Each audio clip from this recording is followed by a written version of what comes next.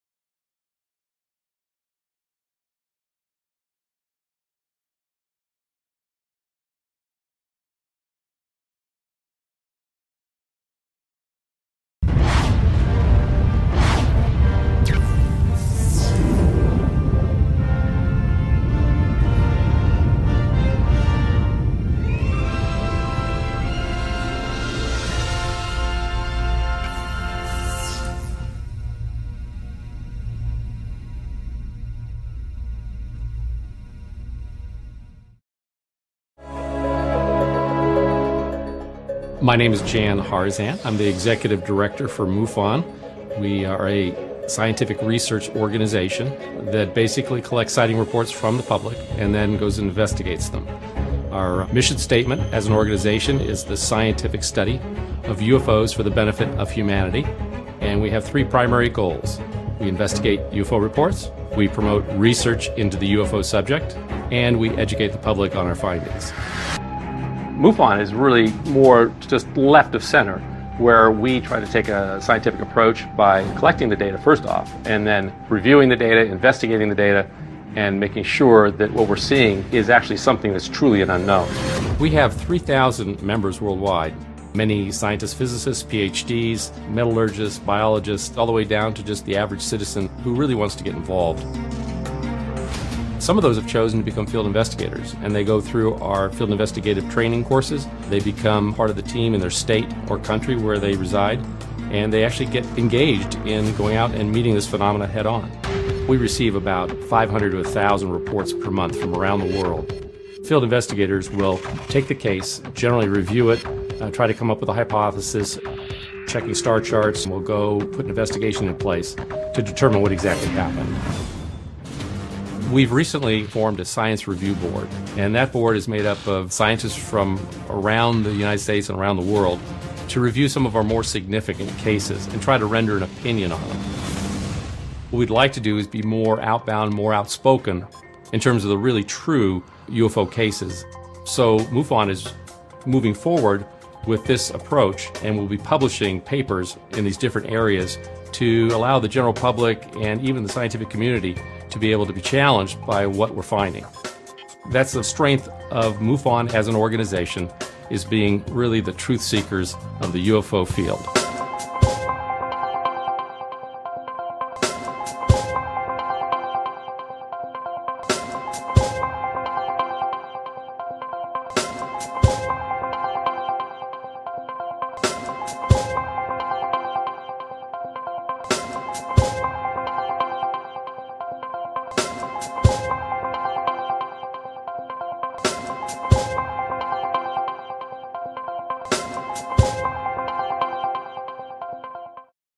With Lucky Land Slots, you can get lucky just about anywhere. Dearly beloved, we are gathered here today to... Has anyone seen the bride and groom?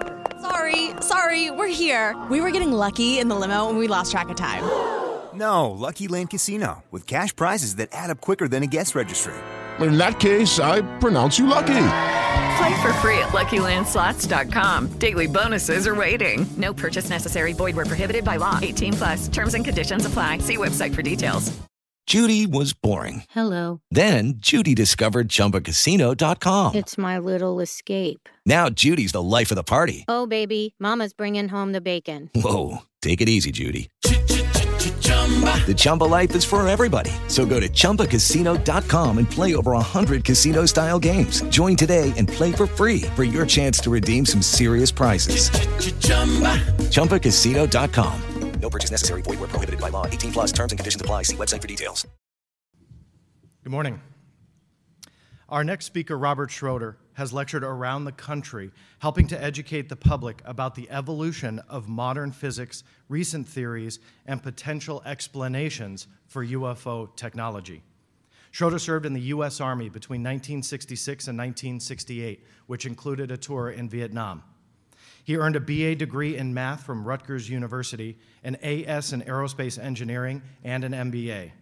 He recently retired from Hewlett-Packard after 26 years in operations and product management. Here to speak about how modern physics is revealing the technology of UFOs, Robert Schroeder.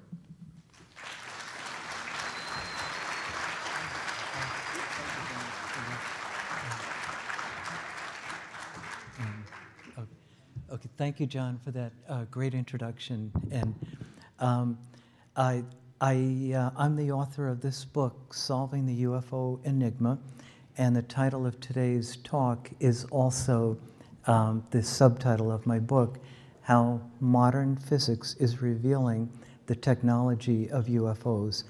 And in a nutshell, the basic thesis of the book is I believe that a subset of all UFO reports are real craft from other civilizations. And the second major thesis of the book is that I think modern physics is pointing toward a very likely explanation of UFO technology. And that's what we'll get to see here today, what's going on in modern physics and why I believe that we here on Earth may very well be on the threshold of understanding UFO technology. The most important thing is the UFO evidence that we have now accumulated over many, many decades. And it's a tremendous amount of data. And the interesting thing is that these reports go back at least to the 1930s, right into the 21st century. But what we really have to pay attention to are the interesting characteristics of UFOs. And in fact, these odd characteristics of UFOs are what make UFOs UFOs. And of course, everybody here who's followed the UFO phenomenon for many, many years is well aware that one of the interesting characteristics of UFOs is their unbelievable accelerations, as you may have seen in the DVD we just showed. These things are capable of phenomenal accelerations.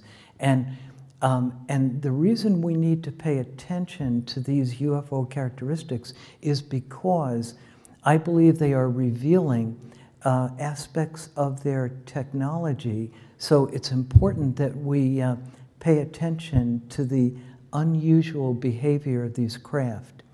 And then, of course, another very common characteristic is their ability to levitate. And so how the heck are they doing this, especially when you consider the very bottom item on the slide here?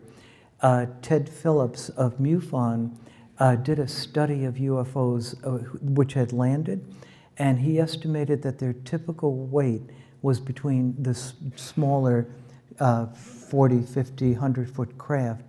He estimated that their characteristic weight was around 50 to 100 tons, or 10 to 30 tons. And so if you can imagine an object of that much mass accelerating at these unbelievable speeds, that's what makes these UFOs so unusual. Now, another thing is their ability to become partially and then completely transparent.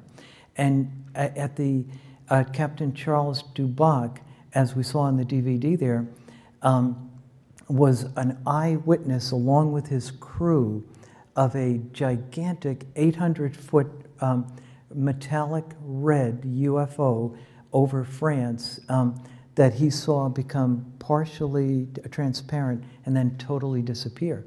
And there are numerous other reports of this behavior, and it's and again, I think this is critical to understanding what UFOs are doing.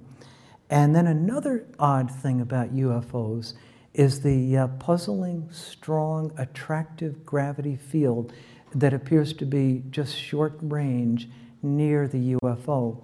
And for example, many times people have reported that as UFOs come close to a body of water, they will actually lift up a large mass of water toward the bottom surface of their craft. And this has been reported many times.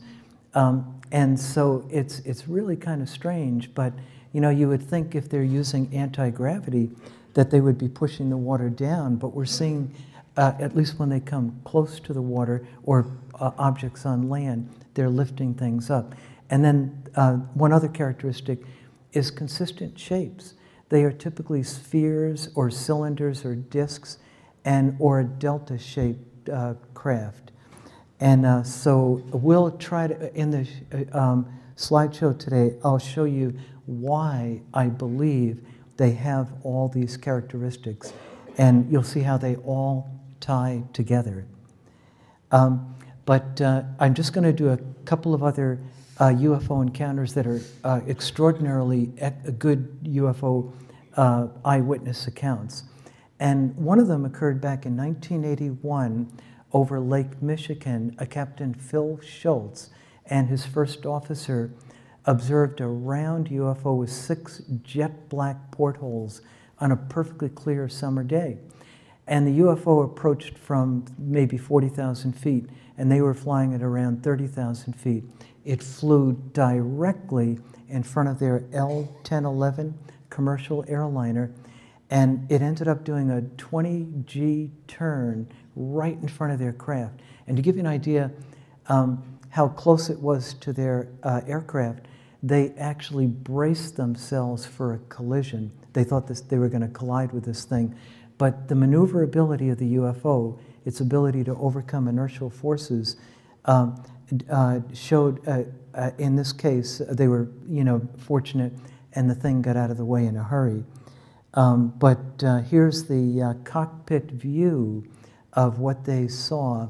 And on the upper right here, you can see where the UFO came in, made an incredibly sharp turn. And keep in mind, a 20G turn, 20 times the force of gravity, the best that humans can do in a fighter jet with the proper G-suit equipment is about 10 Gs, and that's at the very limit of human capability. And this thing did 20 Gs, literally right in front of their aircraft, and they were just astounded. That's an excellent example of how these UFOs overcome inertial forces. Inertia is the resistance to acceleration. But Captain Schultz's reaction to the UFO encounter was very interesting. Even though he had extensive experience as a fighter pilot, a U.S. Navy fighter pilot, totally rejected UFO reality. Despite that, he told Dr. Richard Haynes, a NASA scientist who's investigating UFOs, he told him that there is no doubt in his mind that it was an extraterrestrial craft. So you can imagine, that's kind of amazing. And as we saw in the video there, Captain Charles Duboc saw the UFO fade and totally disappear. If we're going to understand the UFO phenomenon, we have to be able to explain that characteristic of UFOs. And then a much more recent sighting of UFOs disappearing was just last year December of 2014, a Canadian pilot saw a cylindrical-shaped UFO become partially transparent and then totally disappear. And so the two big questions on UFO technology are, number one, how do they get here?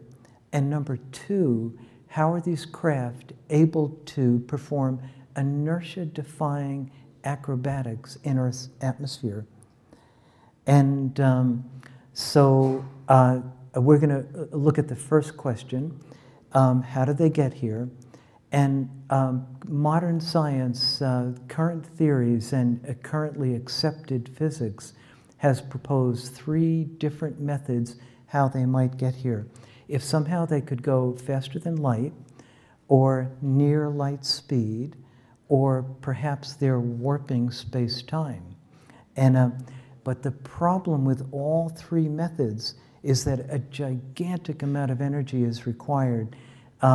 People here may have heard of the Alcubierre warp drive, but unfortunately that requires a huge amount of energy, and so that the problem with that is that, like Professor Michio Kaku, the Columbia physicist, has pointed out that the amount of energy needed to get across the galaxy, you would have to convert about half the stars in our galaxy, the Milky Way galaxy, from matter to energy in order to get the energy to warp space to get across the galaxy. And of course, if any of those other stars have inhabited planets, they may not take too kindly to to us converting them to energy.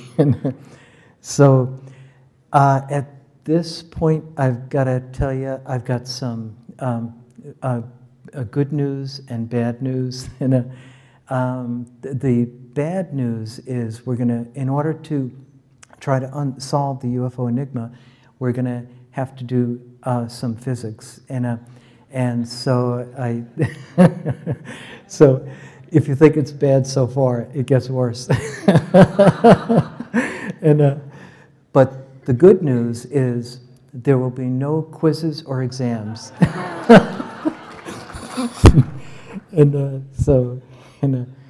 So anyway, the two pillars of modern physics are general relativity and quantum mechanics. And I'm sure everybody's heard of these theories, and they're accepted theories from everything we understand.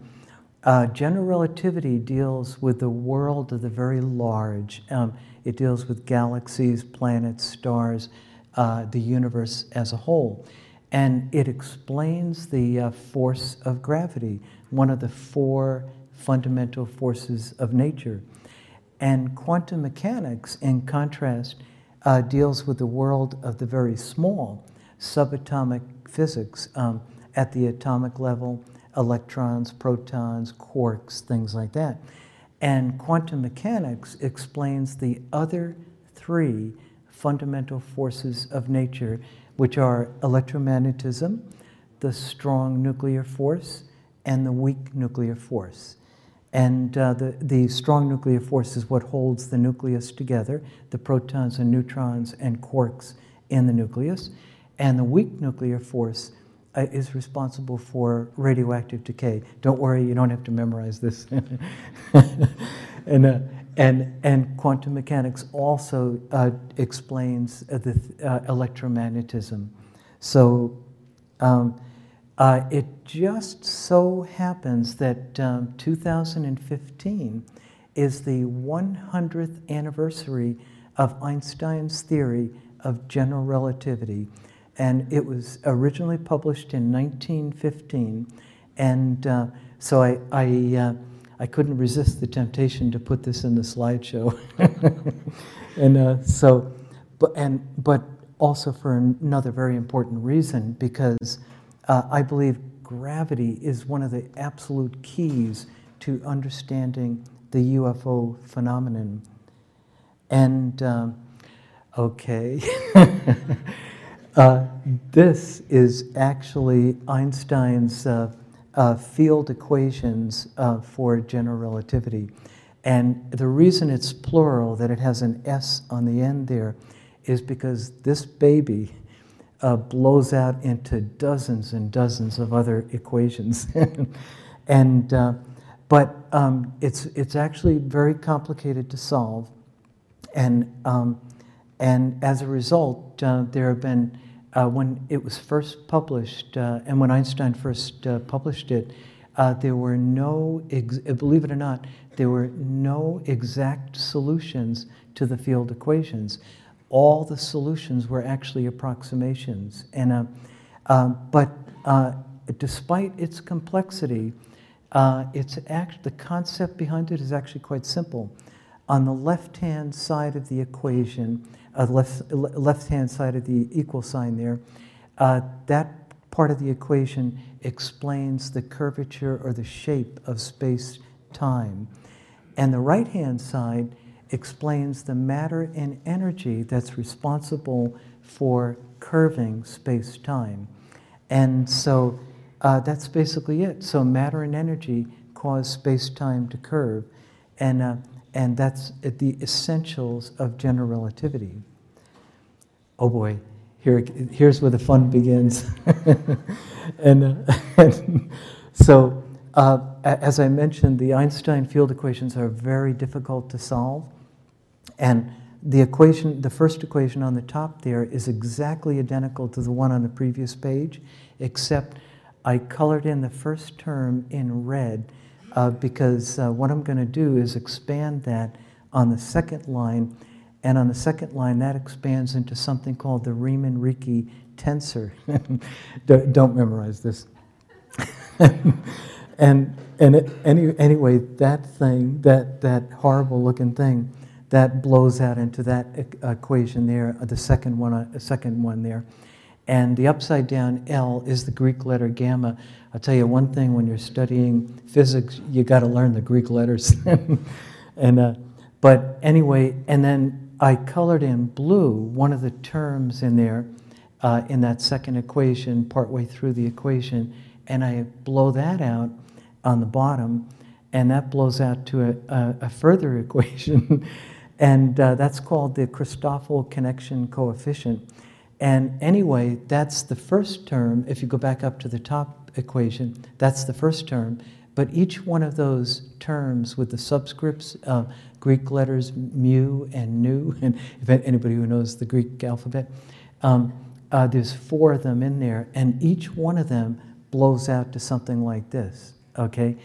And that's just the beginning. And on top of that, you have to, here, if you look on the equation to the right there, that's the same original equation that I showed 2 slides ago. I've just abbreviated the left-hand terms into the single term G, a subscript mu and nu. And, but unfortunately, all of those equations you saw on the first page there, and remember there's 4 sets of those, okay? You then have 10 more to solve. You got to multiply that by 10. So I hope you're getting an idea of how complicated the field equations are to solve. And then when you're all done with that, that's for only one lousy point in space-time. That's it. So I have to say, when they were first published, the field equations back in 1915, the physicists around the world were really excited. But then as they started digging into it, they began to realize how complicated they were to solve. And so what was the general reaction of physicists around the world? I summarized that on the next slide.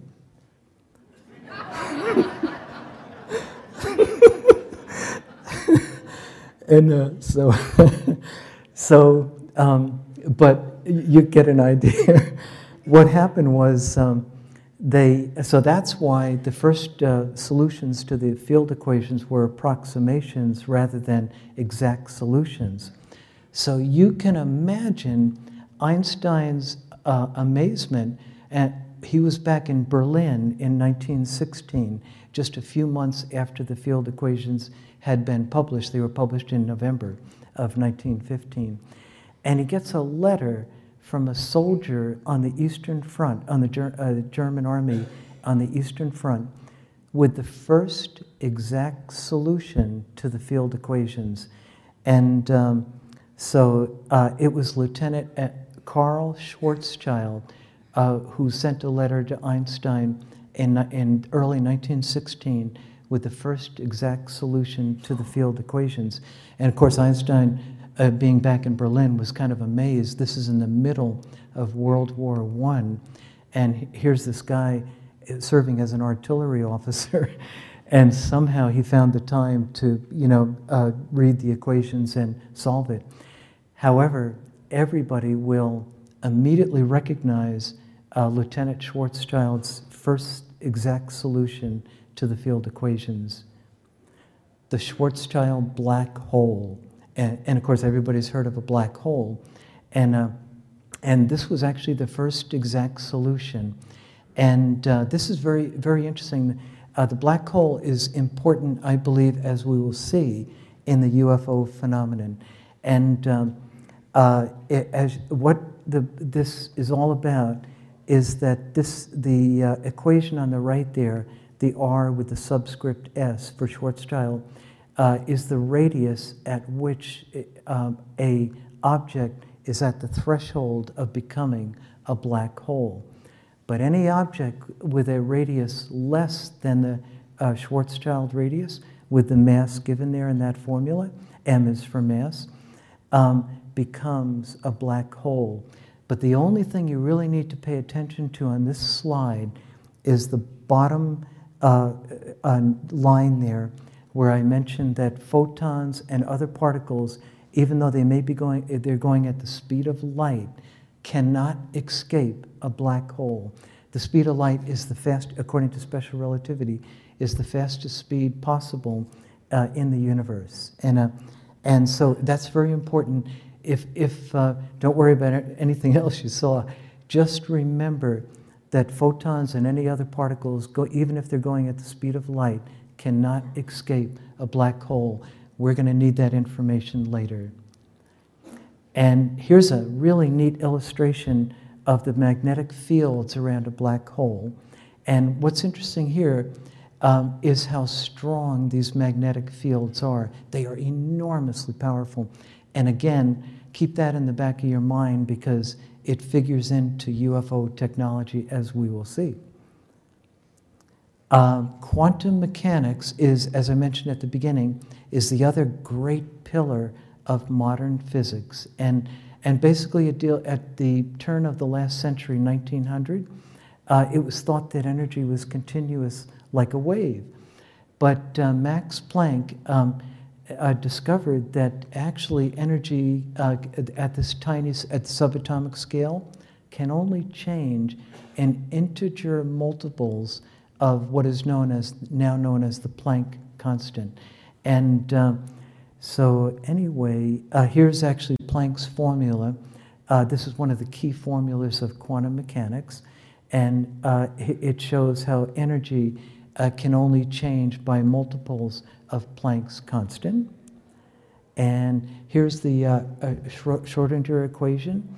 And this describes subatomic particles' behavior in terms of waves. But if you look carefully at the formula, you'll see partway in, just beyond the equal sign, the letter h squared. That h, of course, is Planck's constant, so it figures in there. So, okay, where are we here? Let's see.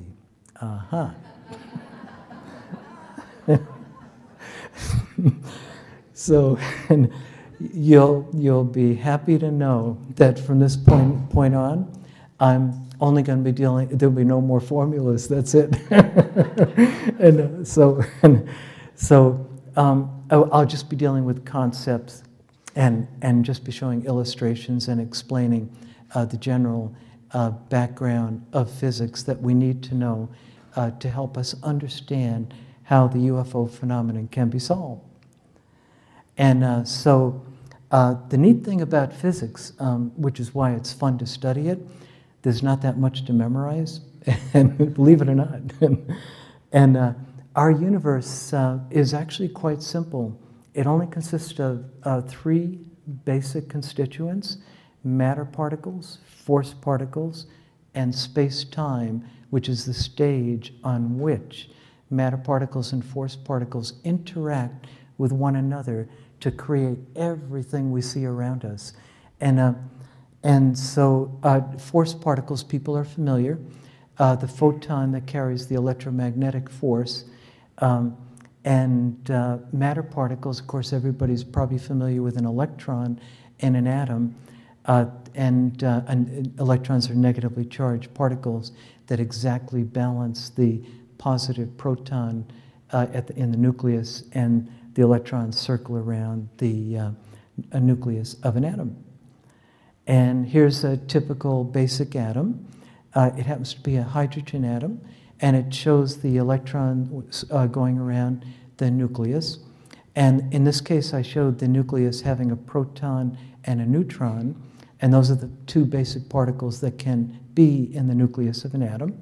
And the reason I'm showing this is to illustrate the electromagnetic force between the electron and the proton that holds the electron in orbit around the proton, unlike attracts and like repels and charges. And the simplest possible atom is a basic hydrogen atom that only has a proton in the center and an electron in orbit around it. But I showed the neutron here just to show you can have neutrons in the nucleus too.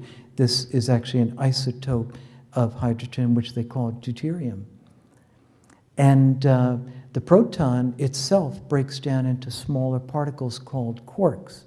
And so there's three of those in there. And the quarks are held together inside a proton by a particle called the gluon, which is the carrier of the strong nuclear force that I mentioned at the beginning. And so that's important just to see where it comes into the picture. And here's what I mean, that physics isn't, there's not much to memorize. As hard as it might be to believe, the number of matter particles, there's only matter particles and force particles out there, that's it. The number of matter particles is actually very limited. There happens to be three families, first, second, and third, of matter particles, and they're referred to as fermions, named after the Italian physicist Enrico Fermi, who did a lot of the work categorizing the different particles of subatomic particles. And anyway, but 99.999% of all the particles in the universe that make us up, and every star that you see out there, are actually made up of only the first column there, the first family. And they're broken into two categories, quarks and leptons. And there's only four particles, that's it. The up quark, the down quark, the electron, and the electron neutrino, and that's it. And once you memorize that, you got it. And similar, the same kind of thing with force particles. They're called bosons, after an Indian physicist who did a lot of the work cataloging and categorizing the force particles of nature. There are actually, as I mentioned, there's only four fundamental particles: the strong nuclear force, the weak nuclear force, electromagnetism, and gravity. And the strong force is carried by gluons, the weak force by W plus, W minus, Z neutral, the electromagnetism by the photon, and very importantly, because we need to know this for the rest of the thing, gravity is carried by a particle called the graviton, which is the only one of the four particles force particles that has not yet been seen in particle accelerators, but we hope to see it soon. The Higgs field at the bottom is responsible for giving mass to the subatomic particles, but we don't have to worry too much about that. And now here is where it gets really interesting, and this is where we're starting to get toward the solution to the UFO enigma. And So all that other stuff was basically background. It turns out that the holy grail of modern physics is uniting the four fundamental forces of nature into a single superforce, which is what they believed existed at the very beginning of the universe. And so if you ever wonder what physicists are doing, this is it. That one slide tells you what virtually every physicist is working on in one way or another. And at the very beginning of the universe, at the time of the Big Bang, 14 billion years ago, the forces of there was at the time of the Big Bang, it created two other forces. Oh, by the way, I forgot to mention, physicists are particularly interested in the forces of nature, and the reason is because the forces of nature make things happen. So, for example, the electromagnetic force in a lightning bolt, that's what causes things to happen. And so they pay more attention to the forces of nature because that's what makes things work in the universe. So anyway, at the time of the Big Bang, almost immediately after the Big Bang, within a few seconds, two new forces were created, gravity and the GUT force, G-U-T, which stands for the Grand Unified Theory. But then the GUT force broke out into the strong nuclear force, circled in red there, and the electroweak force. And then the electroweak force broke out into, as the universe expanded and cooled, it broke out into electromagnetism and the weak nuclear force. And the forces that we see today are, as we saw before, the ones circled in red, strong gravity, weak, and electromagnetism. And they've been working on unifying these four fundamental forces, and they've actually had some good success. It was once thought that the electric force and the magnetic force were separate, but James Clerk Maxwell in Scotland in the 1850s united them in Maxwell's laws into what we now know today as electromagnetism. And amazingly, the electroweak force, which is the combination of electromagnetism and the weak nuclear force, it has actually been seen in particle accelerators. They've actually recreated this electroweak force. And they're working on trying to unite the strong nuclear force and the electroweak force into the GUT force, like we saw on the previous page in the Grand Unified Theories. But the key thing, and this is where we need to pay attention because this is where we're going to solve the UFO enigma, I believe. And the one force that's not included in any of these unification theories is gravity. And gravity is the only force that they have not been able to include in the various unification theories. The question is, why not? Why can't they get gravity in there? And the reason is, if you compare the strength of the various forces, what jumps out at you is how incredibly weak gravity is compared to the other forces of nature. And when we get up in the morning and have to go to work, I can attest to this. Until I have my first cup of coffee, gravity seems like an unbelievably strong force. So, and I'm sure people can, share with that experience, But anyway, but it's incredibly weak. And in fact, the electromagnetic force is 10 to the 36th power stronger than gravity. That's the number 1, followed by 36 zeros, all the way over to the wall. And I mean, it's just unbelievable. 100 is 10 squared, 1,000 is 10 cubed, 10,000 is 10 to the 4th. Imagine 10 to the 36th power. And electromagnetism is that much stronger than gravity. And in fact, this is such a big problem in physics that it actually has its own name. It's referred to as the hierarchy problem. And And I believe that the solution to the hierarchy problem is going to lead us to an understanding of UFO technology. And I want to also mention that the hierarchy problem is also equivalent to, this is a little more physics, but this is not too bad. It's also equivalent to the puzzle of the weak mass versus the Planck mass. And all that means is all the known subatomic particles, the quarks, the leptons, everything like that, that we see in our universe today are at a much, much lower mass than they should be. In order to make gravity strong, these particles really should be 16 orders of magnitude have a greater mass than they are than what we see. But the problem with that, if they were at that much higher mass, unfortunately the entire universe would disintegrate, which is a bit of a problem. And so, but anyway, I went to to truly understand the magnitude of this problem, I went to an expert to get his opinion, and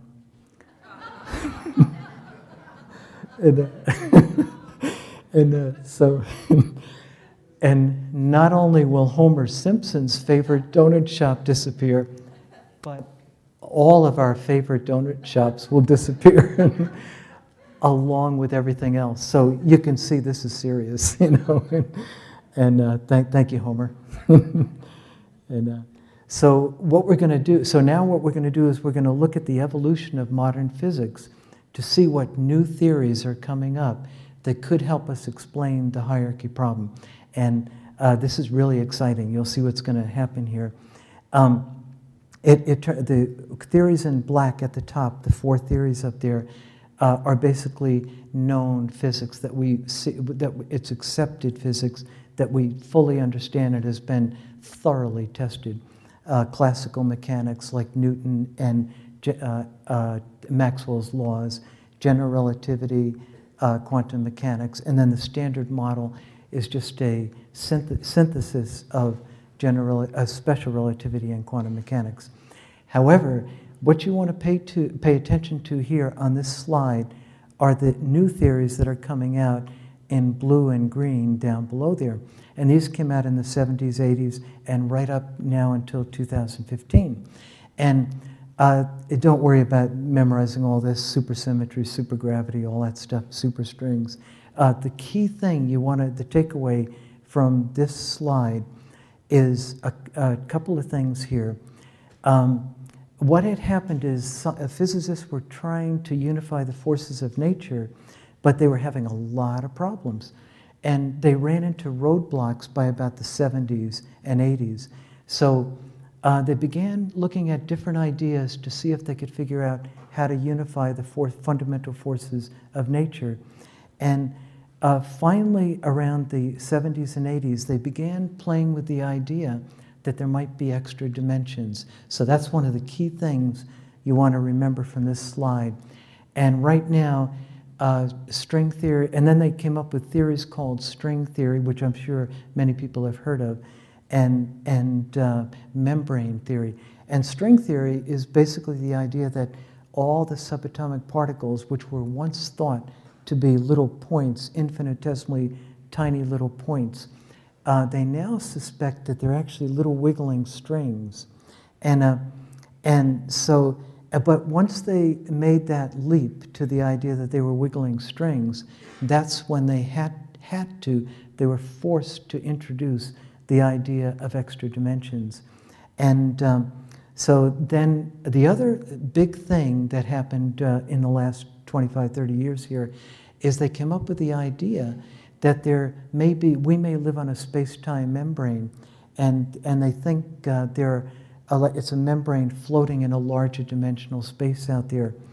And so we'll take a look. So modern physics is pointing toward an 11-dimensional universe, but it turns out that 6 of the 11 dimensions are curled up at every point in space-time, but this leaves 5 large dimensions left.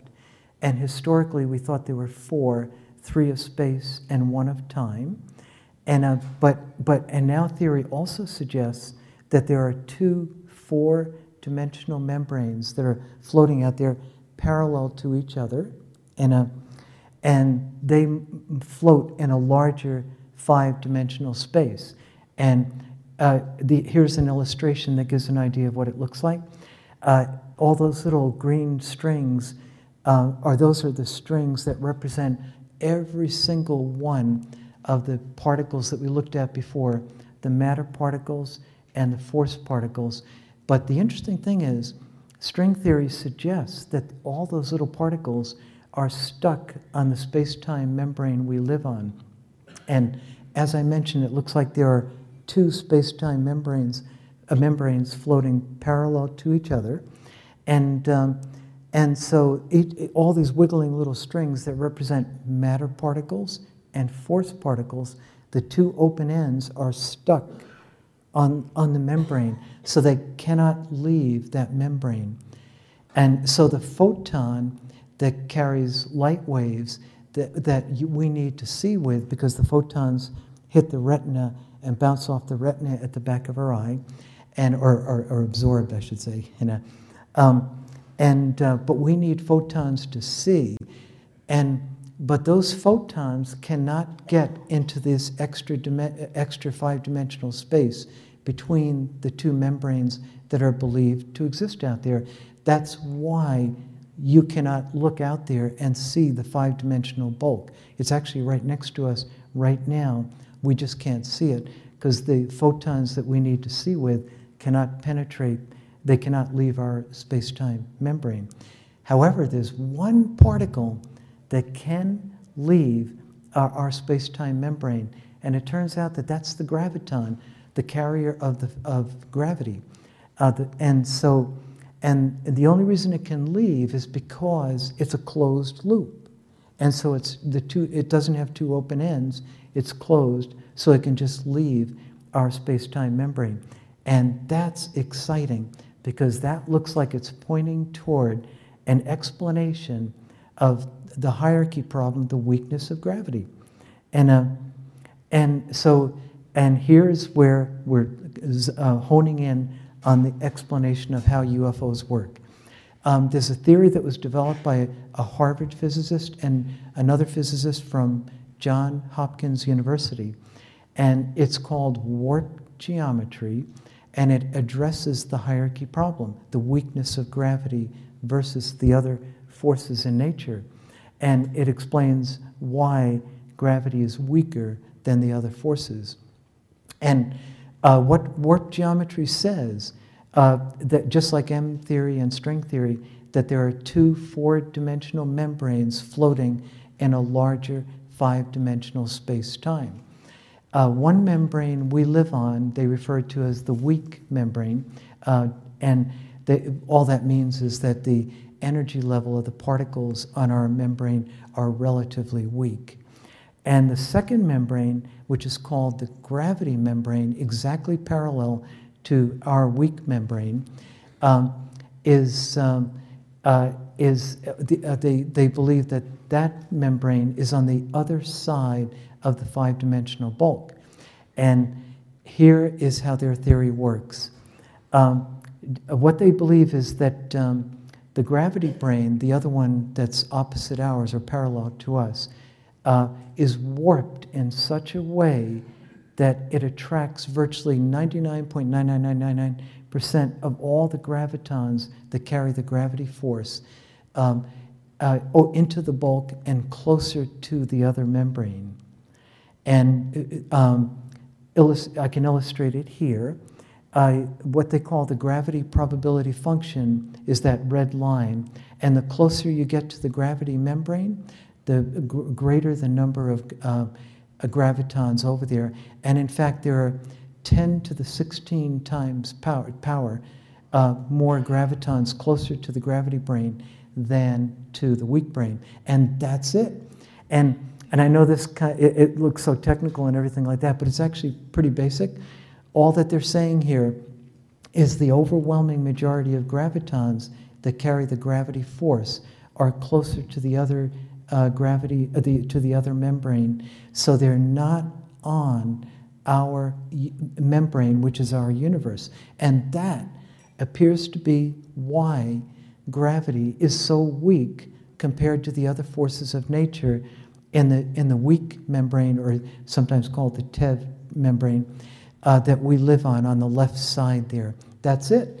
And that it looks like this Harvard University physicist may have come across an explanation for the hierarchy problem. And he inadvertently, the Harvard physicist also, in my opinion, may have explained UFO technology. Here's why. This is it. It turns out that where general relativity tells us that where gravity is strong and where you have a lot of gravitons as you get closer to the gravity brane in the five-dimensional bulk, they refer to that space-time between the membranes as the bulk, B-U-L-K. But general relativity tells us where gravity is strong, distances shrink. And that, I believe, is the key to how UFOs get to planet Earth.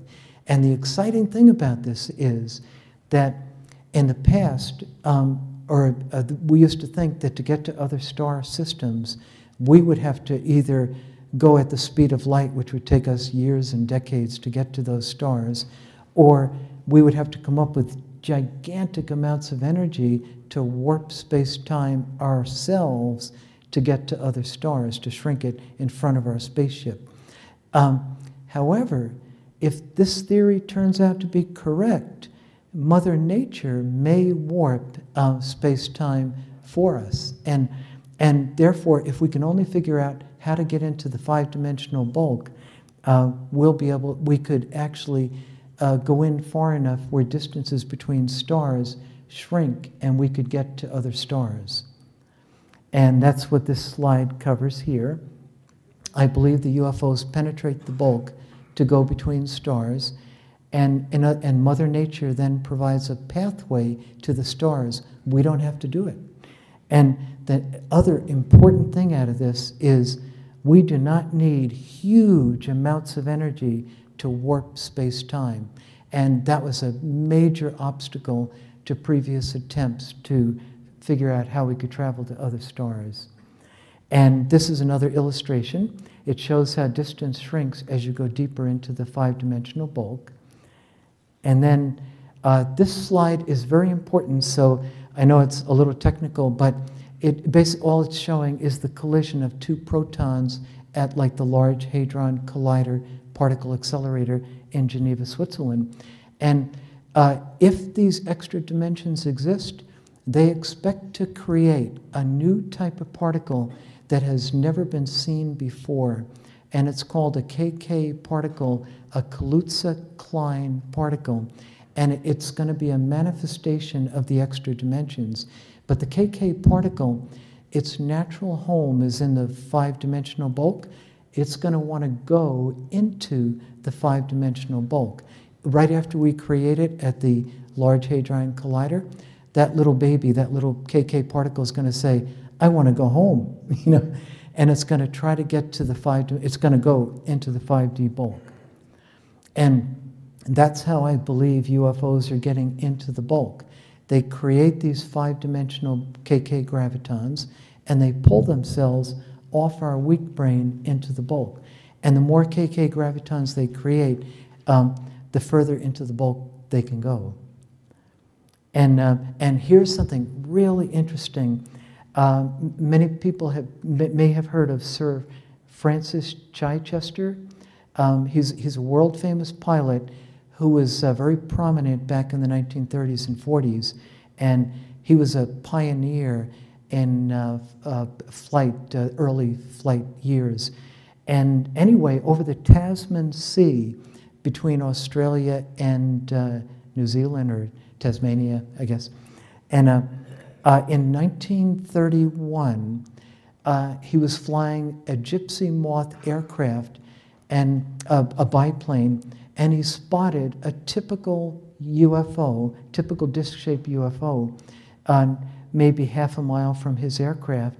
And as he watched it, he noticed it was coming toward him, but as it got closer to him, it became smaller in size, which is exactly the opposite of what he expected. And then when it became very close to him, at one point he could see right through it, and then it totally vanished. And the interesting thing is, moments later, it reappeared about another mile away, and it suddenly seemed to it come back into existence again, but he did not see it move between the 2 points. It just became, it faded out, and then it popped in at another location. And I believe that's an early example of a UFO pulling itself off our membrane into the bulk and then just moving a short distance. And that's what Sir Francis Chichester observed. And he's a very credible witness, so I thought that was quite interesting. And here's an example of what it would be like if we can get into the bulk and use that strong gravity, which shrinks distance between the stars. I'll show you an example of the impact it would have on space travel. This is pretty neat. The nearest star to planet Earth is Alpha Centauri, which is 4.3 light years. That's about 25 trillion miles. If we tried to get there by any of the methods I mentioned at the very beginning of the show, it would take decades and decades to get there, actually probably over a century. But if we only went into the bulk, the five-dimensional bulk, to just one where the force of gravity increases only to 1/10,000th of its maximum strength in the bulk, the distance to Alpha Centauri shrinks from 25 trillion miles, 4.3 light years, to 25 miles. Isn't that incredible?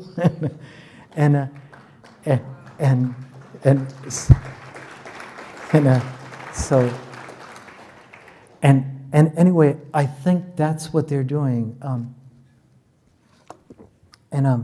But anyway, so as surprising as it may seem, so anyway, 25 miles, you could literally drive to Alpha Centauri in your car,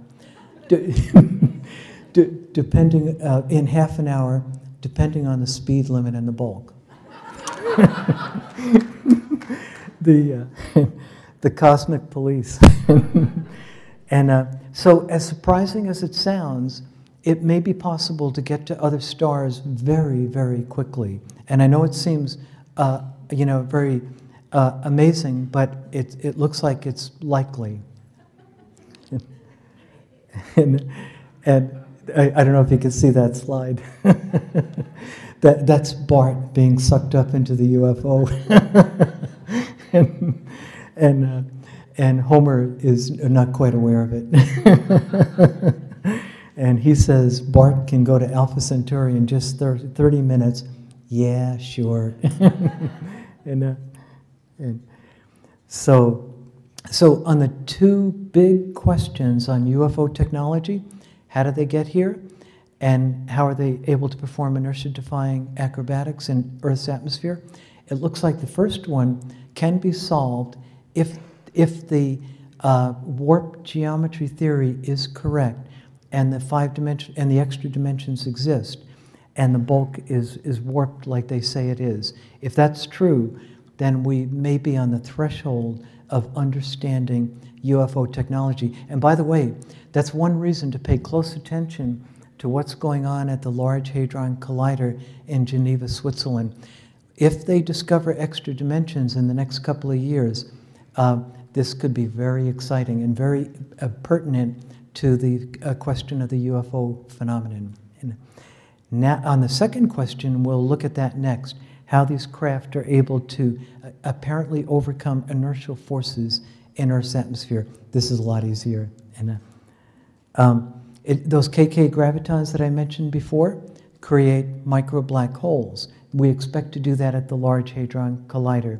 And these black holes will decay into something called Hawking radiation, which will consist of electromagnetic particles, electromagnetic energy, as well as solid particles like high energy electrons called beta particles, and that will produce something we call that is called Hawking radiation, named after Stephen Hawking. And Mark D'Antonio, who spoke just before me, he and Doug Trumbull and MUFON are working on detectors that hopefully will be able to detect Hawking radiation, and if we do, that would be extraordinarily interesting. Oh, and by the way, I should mention, nobody has ever seen Hawking radiation, so that'd be a real feather in the cap for the UFO community if we were the first. But physicists strongly believe it's real. Anyway, here's the key to UFOs, how they levitate and stuff. Four-dimensional gravitons are absorbed by micro-black holes. And so what I believe is going on is the graviton exchange between the Earth and the UFO, which is how the Earth measures the weight of an object, is reduced. And so this is not anti-gravity.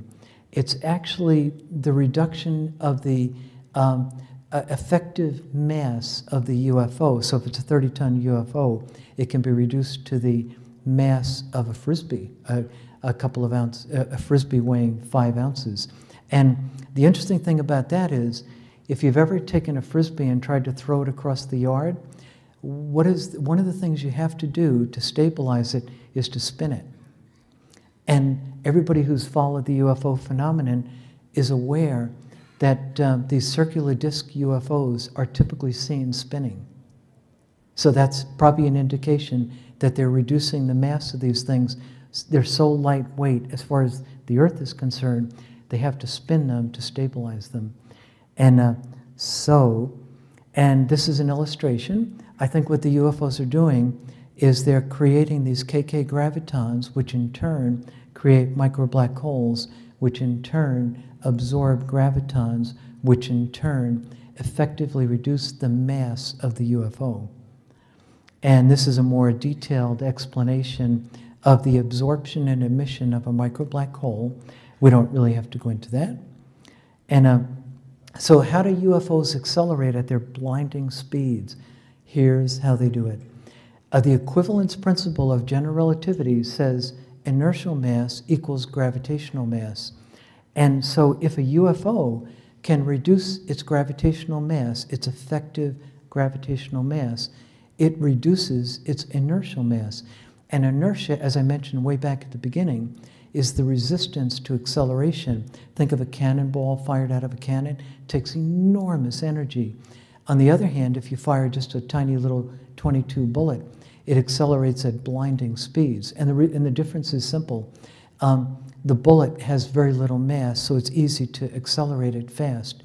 But a cannonball, it has such great mass. You can actually, if you've ever seen a cannonball fired, you can actually see its trajectory. You can see the cannonball flying through the air. That's what they're doing. And I think that's how they're able to make these sudden accelerations. So what about the Large Hadron Collider particle accelerator in Geneva, Switzerland? How could that possibly be related to UFO configurations? It turns out the Large Hadron Collider is expected to produce KK gravitons and micro-black holes, and which we need if the UFOs are using micro-black holes to absorb four-dimensional gravitons. And as we found out, UFO configurations are typically disks, cylinders, or spheres, and even the triangle UFOs have bright circles in each corner. So why do UFOs have this circular shape? Because UFOs are particle accelerators. That's what they are. And that's part of the reason they don't make much noise, because they're not operating a reciprocal engine or a jet engine or anything like that. And one of the interesting things is that there's circumstantial evidence that supports these possibilities. One is a UFO observed in Sonora, California, and another one is a crisis in modern physics. In Sonora, California in 1976, A substance called tritium was found in angel's hair. People who follow the UFO phenomenon are familiar with angel hair. Tritium is an isotope of hydrogen, and it's rare in nature, but it is found in particle accelerators. And that's what they found being emitted from a UFO. Angel hair would typically settle on the branches of trees and stuff. And then the second thing is a crisis in physics. And the crisis in physics deals with something called, a theory called supersymmetry, which was supposed to solve the hierarchy problem, the weakness of gravity versus the other forces. And just to give you an idea how important supersymmetry is, huge, thousands and thousands of physicists have spent 30, 40 years working on supersymmetry. And that was the alternative theory, that was the basic theory they were going to use to solve the hierarchy problem. However, in the recent runs of the Large Hadron Collider, they did not find any of the predicted supersymmetric particles. So that's exciting because it means the alternative theory, warp geometry, that we need to solve the UFO enigma is now more likely. And the final slide is just a few left here. We'll look at the known effects of UFOs and expected effects. Can we prove, and where do we go from here? And here's 4 typical effects of UFOs in close encounter. There's evidence of strong magnetic fields near UFOs because pilots often report their compasses spinning wildly. There's indications of strong, attractive gravity field, as I mentioned at the beginning. There are certain types of radiation, especially gamma rays, X-rays, high-energy radiation, and there are many reports, as we saw, of UFOs becoming partially or totally transparent. And now here are the expected effects if UFOs are using the technology we just talked about. Turns out that micro black holes, as we saw way back at the beginning, create strong magnetic fields. And that's exactly what pilots report when they're near UFOs. Their compasses are spinning wildly. KK gravitons that are needed to create the micro black holes create a strong, short-range attractive gravity field, which must be what's causing objects, as the UFO gets close to the planet Earth, it causes things to be lifted up underneath. The third thing, micro black holes will decay into Hawking radiation, which, as I mentioned, MUFON, Mark D'Antonio, and Doug Trumbull and others are hoping to build detectors for to detect. It turns out Hawking radiation decays rapidly. Micro black holes decay into Hawking radiation, into gamma rays and X-rays. And so that's exciting too, because that's exactly what we're seeing. And then finally, if a UFO is going into the weak brain, we would absolutely see it become partially transparent and then disappear. Can we prove? Well, yes, the Large Hadron Collider will give evidence confirming or disproving M theory and warp geometry. And then on the second item, we need more data, which I'm hoping that Mark and MUFON and Doug Trumbull will be able to give us. And where do we go from here? Basically, we're looking for the unique spectrum of Hawking radiation. And as I mentioned, it'll decay into various forms of radiation. And if we do detect Hawking radiation, it would virtually confirm that these UFOs are using M theory, warp geometry, KK gravitons, and micro black holes. And I admit that we cannot predict the appearance of UFOs, but they are often seen multiple times in the same geographic area.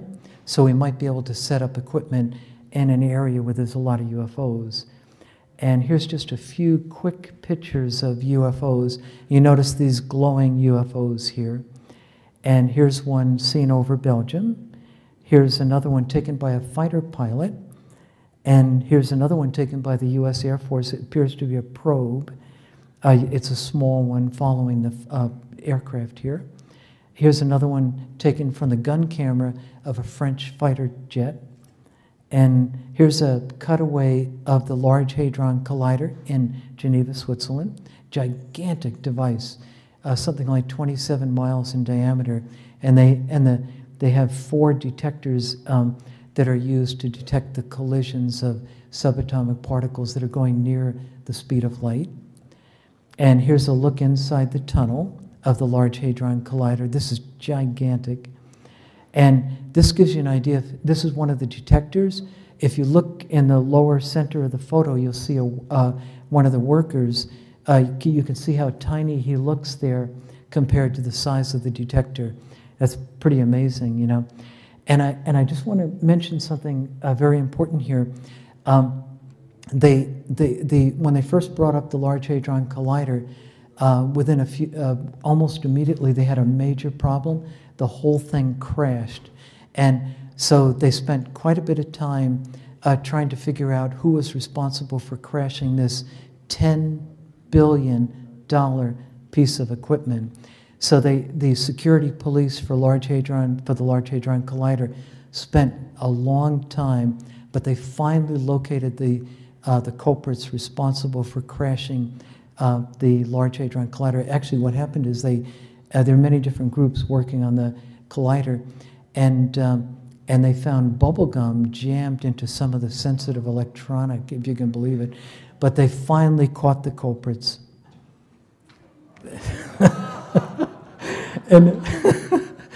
And that little guy in the middle, at the bottom middle there with 2 thumbs up in the orange shirt, they think he's the ringleader. and that concludes my talk.